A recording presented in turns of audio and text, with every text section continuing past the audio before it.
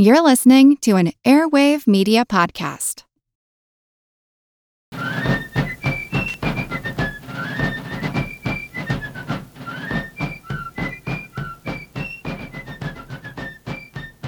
Hello, and thank you for joining the American Revolution. Today, episode 142, Disease in the Revolution. I said last week I would be covering Burgoyne's Northern Army as it prepared to attack Fort Ticonderoga this week. However, I changed my mind. I'm going to do something a little different this week. Normally, I cover a specific event in time during the American Revolution. But as the COVID-19 pandemic spreads across the world, I thought it would be interesting this week to take a broader look at disease in the American Revolution. In the 18th century, disease was a part of life and a common cause of death. For those of us who live in the 21st century and who take antibiotics and advanced medical care as a given, it may be hard to appreciate how far we've really come from a time when amputations with dirty saws and unwashed hands were the norm and a simple cold could kill you. The 18th century was a time that, if you lived to adulthood, you had beaten the odds. Infant mortality rates from that era, which are sketchy and can vary depending on your source, seem to show that your odds of making it to 10 years old was about 40%. Less than a third made it to age 20. Europeans had brought many diseases to North America, which famously wiped out more than 90% of the native population. The reason the Pilgrims were able to settle in Plymouth, Massachusetts, and found good farming land there ready for planting was that explorers had traveled through that same area while infected with smallpox a few years earlier and wiped out every member of the tribe that had lived there. Disease in the colonial era was always a problem, but wars always made a bad situation worse.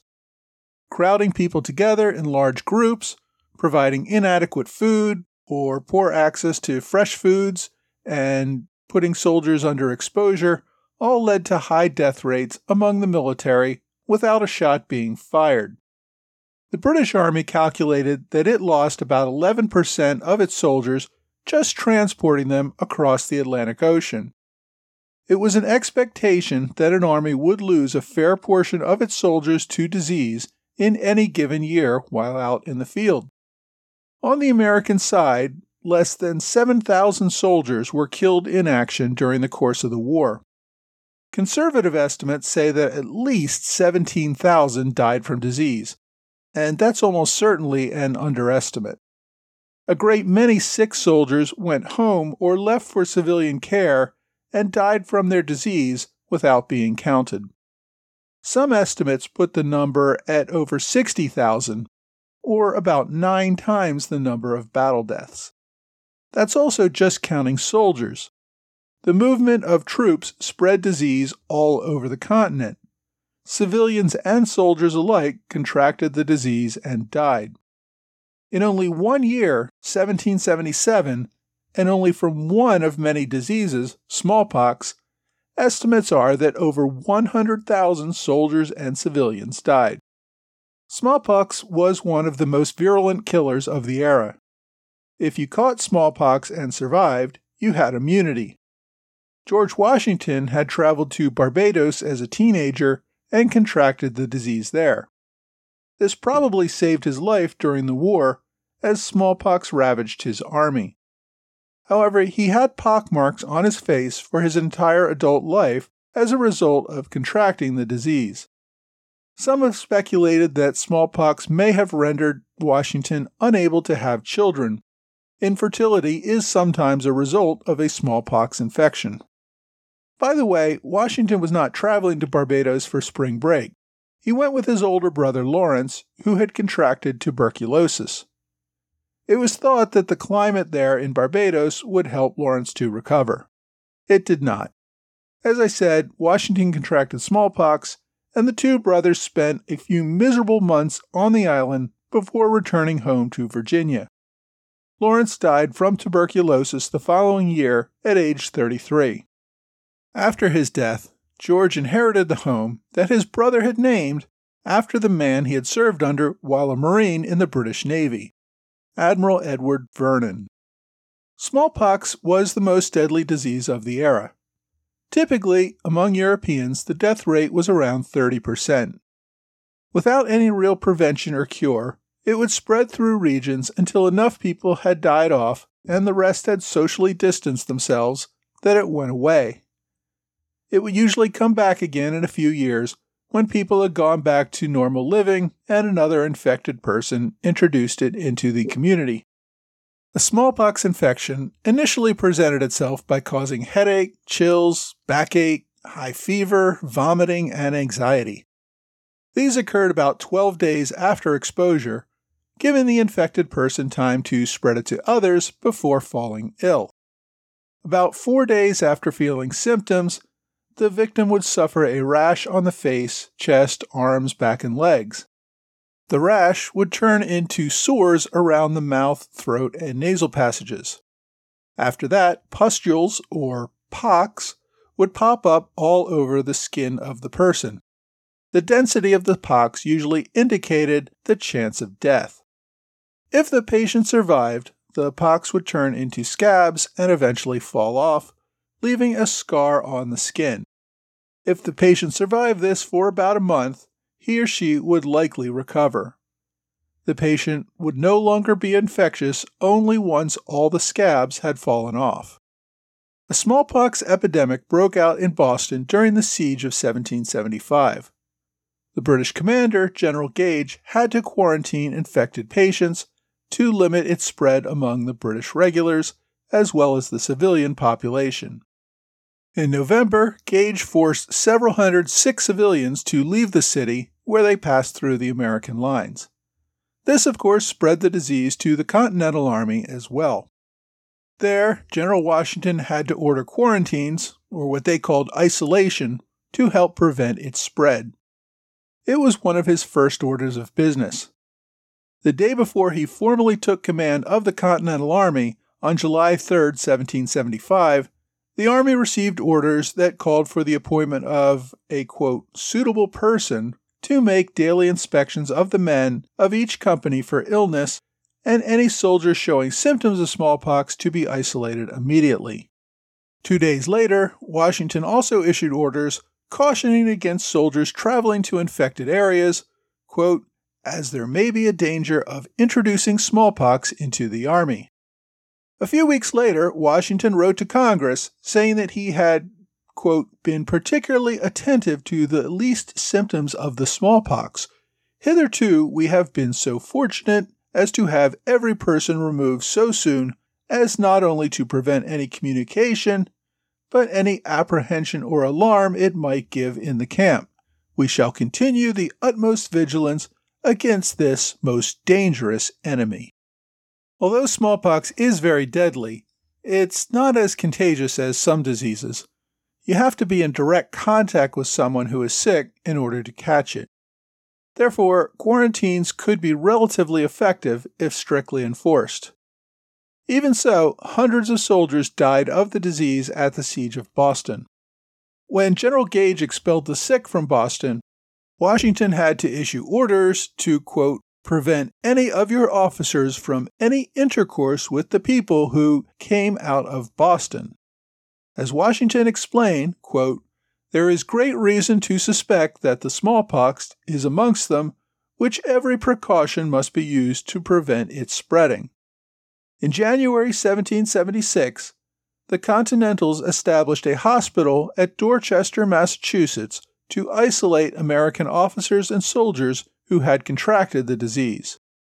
Smallpox proved to be an even worse scourge for the Northern Army that invaded Quebec. Almost as soon as Benedict Arnold's forces arrived in December 1775, word of smallpox outbreaks began to circulate. One reason General Montgomery opted to attack Quebec on December 31st was his concern that the disease would only continue to ravage his army. Those who were not sick wanted to leave before they caught it. Few recruits wanted to join the army that appeared to be a breeding ground for smallpox. During the siege of Quebec, Continentals reported at times more than 3/4 of their soldiers unfit for duty. The inability to implement strict quarantines, as had happened in Boston, meant that the disease ran rampant. When Major General John Thomas was sent to command the army in Canada, he fell ill with smallpox within days of his arrival and quickly died. Smallpox continued to plague the army over the course of the entire war.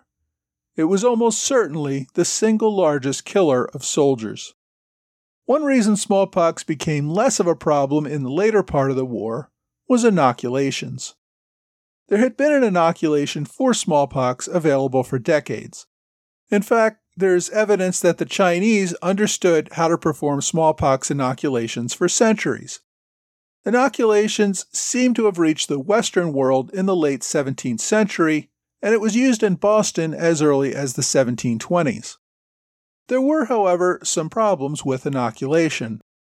Many ministers opposed inoculation as playing God. They believed that disease was a curse from God and that trying to prevent it through actions other than prayer and obedience to God's law was wrong.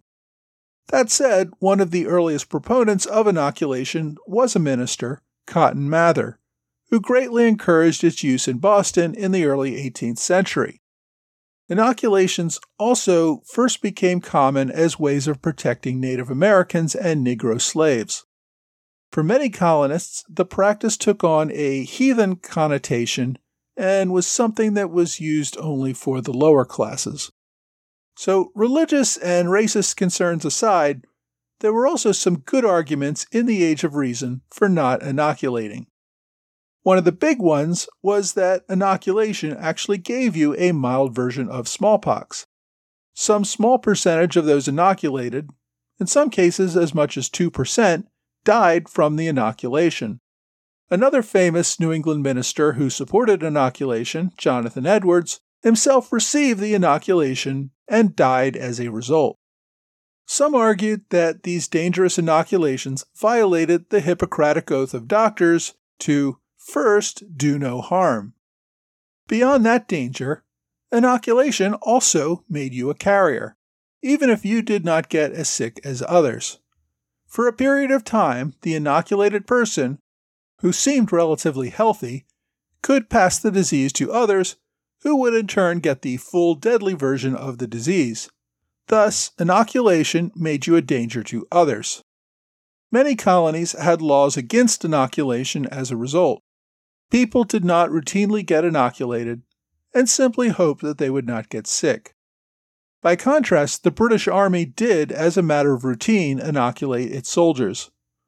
Unlike civilians, soldiers were likely to come into contact with many different people in their travels and had a higher likelihood of catching the disease at some point. Inoculations meant that they could get sick at a convenient time when they could get proper treatment and be contained, as opposed to getting sick in the field where they could spread the disease and at a time when they might be needed for battle. However, even though soldiers did often receive inoculation, many did not, which is why this was still a problem for General Gage during the Siege of Boston. The Americans had no inoculation plan. As I said, inoculations were illegal in many parts of America. Beyond that, commanders could not afford to have their entire army sick for several weeks while they were in the field and in the face of the enemy. Therefore, they largely relied on isolation measures to keep things under control. As I said, in many places this was not strict enough to be effective and had devastating results. In some cases, soldiers inoculated themselves against orders and were court-martialed. Now, you may think, how can you punish a soldier for protecting himself? Consider that in making yourself sick, you made yourself unavailable for duty at a possibly critical time. Also, by infecting yourself, you put all of your fellow soldiers at risk since you could spread the disease to them. At the same time, inoculation under the right conditions became the sensible action for most. As I mentioned in an earlier episode, Martha Washington received an inoculation in May 1776 before joining her husband at the command of the army. When General Thomas had planned to take command of the Northern Army in Canada, many members of Congress advised him to get inoculated before he went. Thomas demurred. He wanted to be an example to his men who were not allowed to be inoculated. As a result, his death became an example of what happens when you enter a smallpox-infected area without protection. By early 1777, General Washington was convinced of the necessity of inoculation. In a letter to William Shippen in January, he wrote, "Finding the smallpox to be spreading much, and fearing that no precaution can prevent it from running through the whole of our army, I have determined that the troops shall be inoculated. This expedient must be attended with some inconveniences and some disadvantages, but yet I trust in its consequences will have the most happy effects.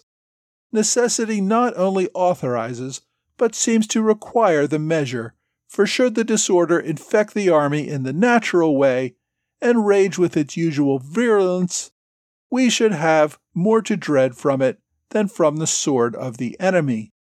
If the business is immediately begun and favored with common success, I would fain hope the soldiers would be soon fit for duty, and that in a short space of time we shall have an army not subject to this, the greatest of all calamities that can befall it when taken in the natural way." Even after some officers became convinced of the importance of inoculation, they continued to face opposition. When Major General William Heath announced a plan to inoculate his army, local officials in Massachusetts voted to stop it for fear his inoculated soldiers would spread the disease to local civilians. At times, more than 1/3 of the Continental Army was unfit for duty, largely due to smallpox. Despite opposition, by 1777, Washington ordered that his soldiers be inoculated and that the new recruits be inoculated and isolated for several weeks before joining the army in the field. Even so, it took time to implement these orders. Washington was still reporting small outbreaks in 1778. Despite some lapses, the inoculations had their intended effect. In 1778 and 1779, the soldiers unfit for duty due to illness dropped from heights of over 1/3 to less than 10%. It was not until after the war ended that a better inoculation came into being. In 1796, a British scientist named Edward Jenner figured out that a similar but less deadly disease known as cowpox was similar enough to smallpox that the victims of cowpox were immune to getting smallpox. He developed an inoculation that did not subject recipients to even a small risk of death and which would not transmit smallpox to others. Jenner named his inoculation after the Latin name for cowpox, which is vaccinia. And that, boys and girls, is where we get the name vaccine. It would take nearly 200 years of the use of Jenner's vaccine to eradicate smallpox. The last naturally known occurring infection happened in 1977. Smallpox was the worst, but it was far from the only disease that ravaged the continent during the Revolution. Measles, mumps, typhus, typhoid, malaria, influenza, dysentery, and others all struck the army at various times, leading to illness and sometimes death, although the death rates with these other diseases were much lower than for smallpox.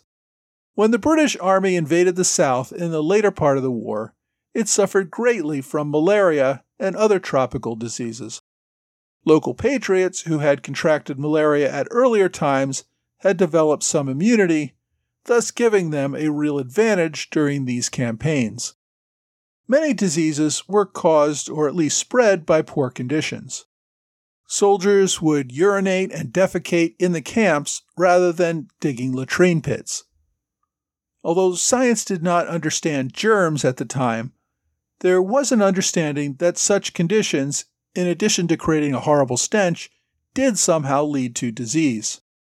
In 1776, a German manual called The Diseases Incident to Armies with a Method of Cure was published in Philadelphia. It gave advice such as providing fresh foods when possible and not cramming soldiers together in small spaces for prolonged periods of time. It also recommended good clothing and selecting dry areas for setting up camps. George Washington put a particular emphasis on cleanliness and ordered punishments for soldiers who did not comply. Dr. Benjamin Rush, who served in the Continental Congress, published a pamphlet called Directions for Preserving the Health of Soldiers, where he divided his advice into 5 sections: dress, diet, cleanliness, encampments, and exercise. And there are links to many of these original documents on my blog if you want to read them in full. General von Steuben, who was a veteran of the Prussian Army and who's probably best remembered for bringing organized drill to the Continental Army at Valley Forge, was also a big proponent of maintaining clean conditions in order to prevent disease. He wrote that, quote, "The preservation of the soldier's health should be a regimental commander's first and greatest care, and as that depends in great measure on their cleanliness and manner of living, he must have a watchful eye over the officers of companies that they pay the necessary attention to their men in those respects." Von Steuben went on to instruct that officers must remove anyone with an infectious disease to a hospital immediately, or if no hospital was available, isolate the soldier to prevent the spread of the infection. He also noted the shared responsibility to keep camps clean for health purposes. Important rules included keeping latrines at least 300 feet away from tents, and that latrine pits, which he called sinks, be filled and redug at least every 4 days, more often in warm weather. Despite the good advice and efforts to enforce better conditions, I've seen estimates that death rates from disease in the Continental Army were nearly twice that of British and Hessian armies. Part of that can probably be attributed to the more strict implementation of rules among the professional European armies, and also built-up immunities among the soldiers who had been exposed to disease over many past campaigns. Part of it could also be attributed to the Continental Army simply having less money to feed, clothe, and provide proper shelter for soldiers in the field. Although this disparity in deaths from disease seemed to narrow over the course of the war, it remained the leading cause of death by far for both sides. Experienced soldiers knew that the real threat did not come from the enemy, it came from an invisible attacker that was far more lethal. Next week, we will look at Burgoyne's Northern Army as the British prepare to embark on what becomes known as the Saratoga Campaign.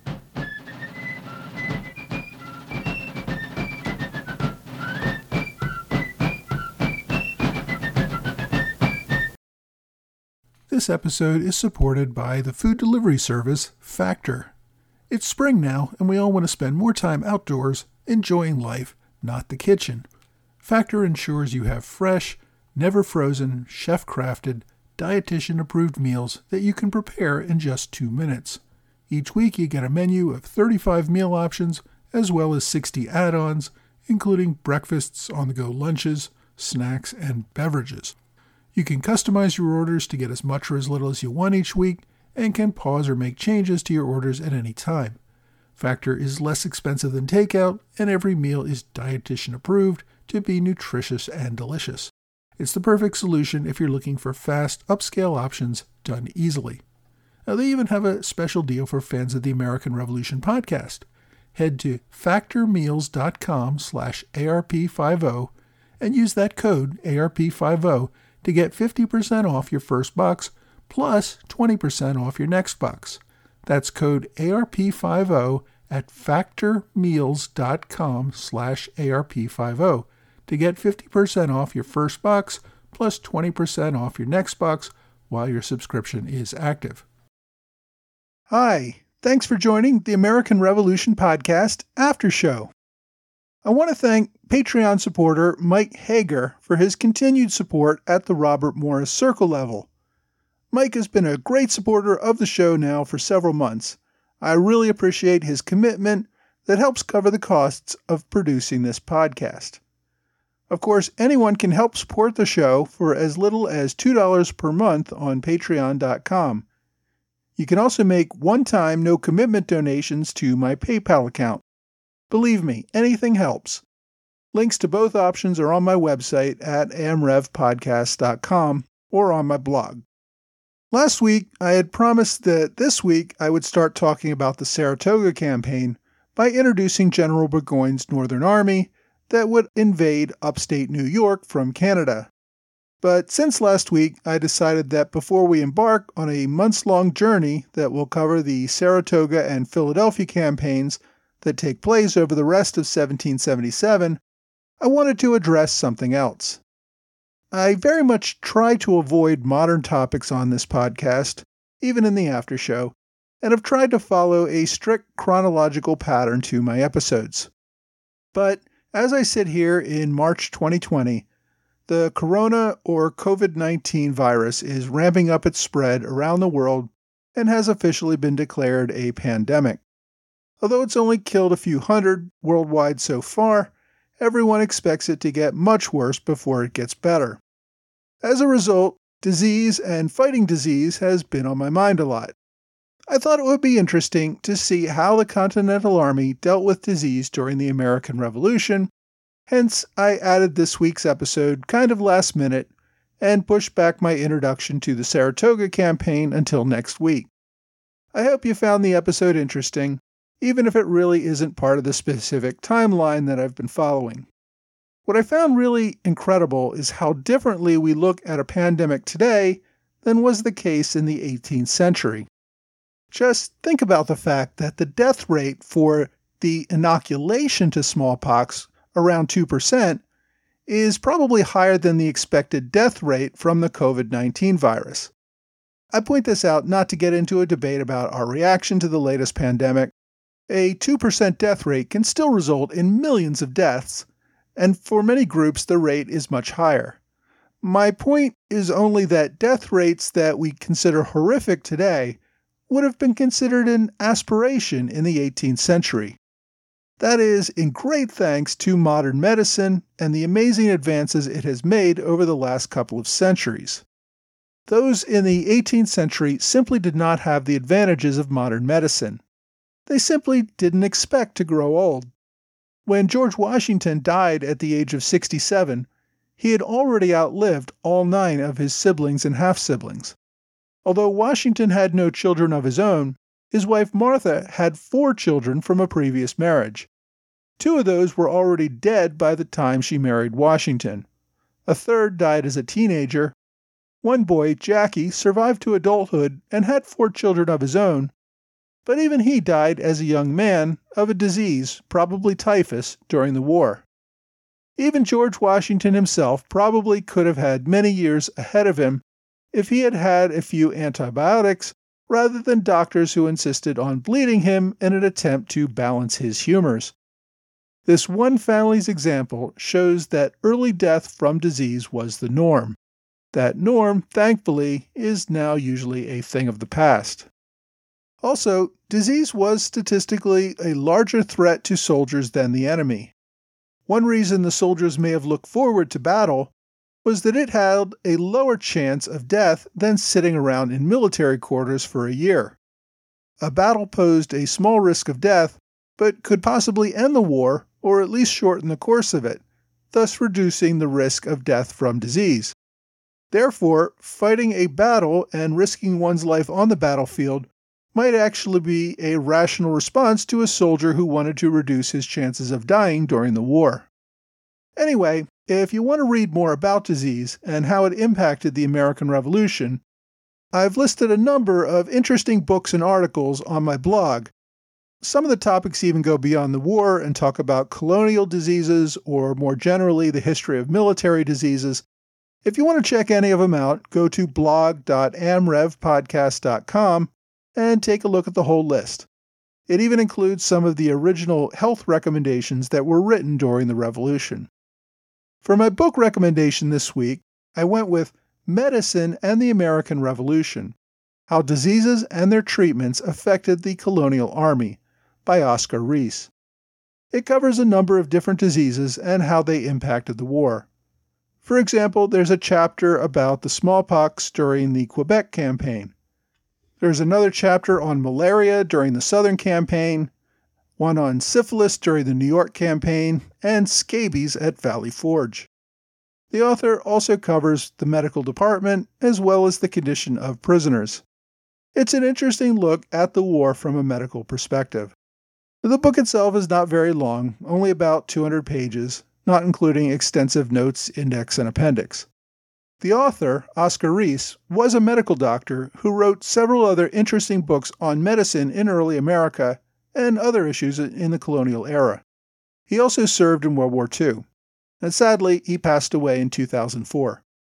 If you want to read more, look for Medicine and the American Revolution. For my online recommendation this week, I went with the Journal of James Thatcher. He was a surgeon in the Continental Army and kept a journal during his time in the war.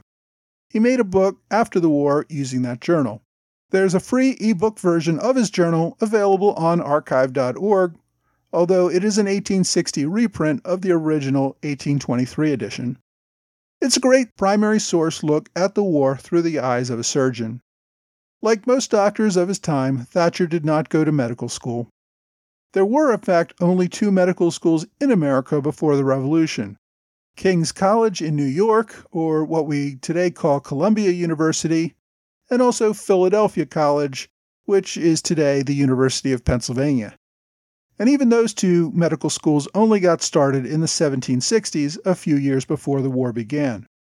Medicine at the time was more of a skilled job. Most doctors never attended any medical school and maybe not even college. They learned their trades by apprenticing with a doctor for a few years and then going out on their own. That's how Thatcher got his start. Anyway, I thought it was an interesting read. I've put a link on my website at www.amrevpodcast.com. Also, if you're not crazy about reading ebooks, there is an Amazon link on my blog if you want a paper copy of the book as well. It was reprinted recently in the last few years. Well, that's all for this week. I hope you will join me again next week for another American Revolution podcast.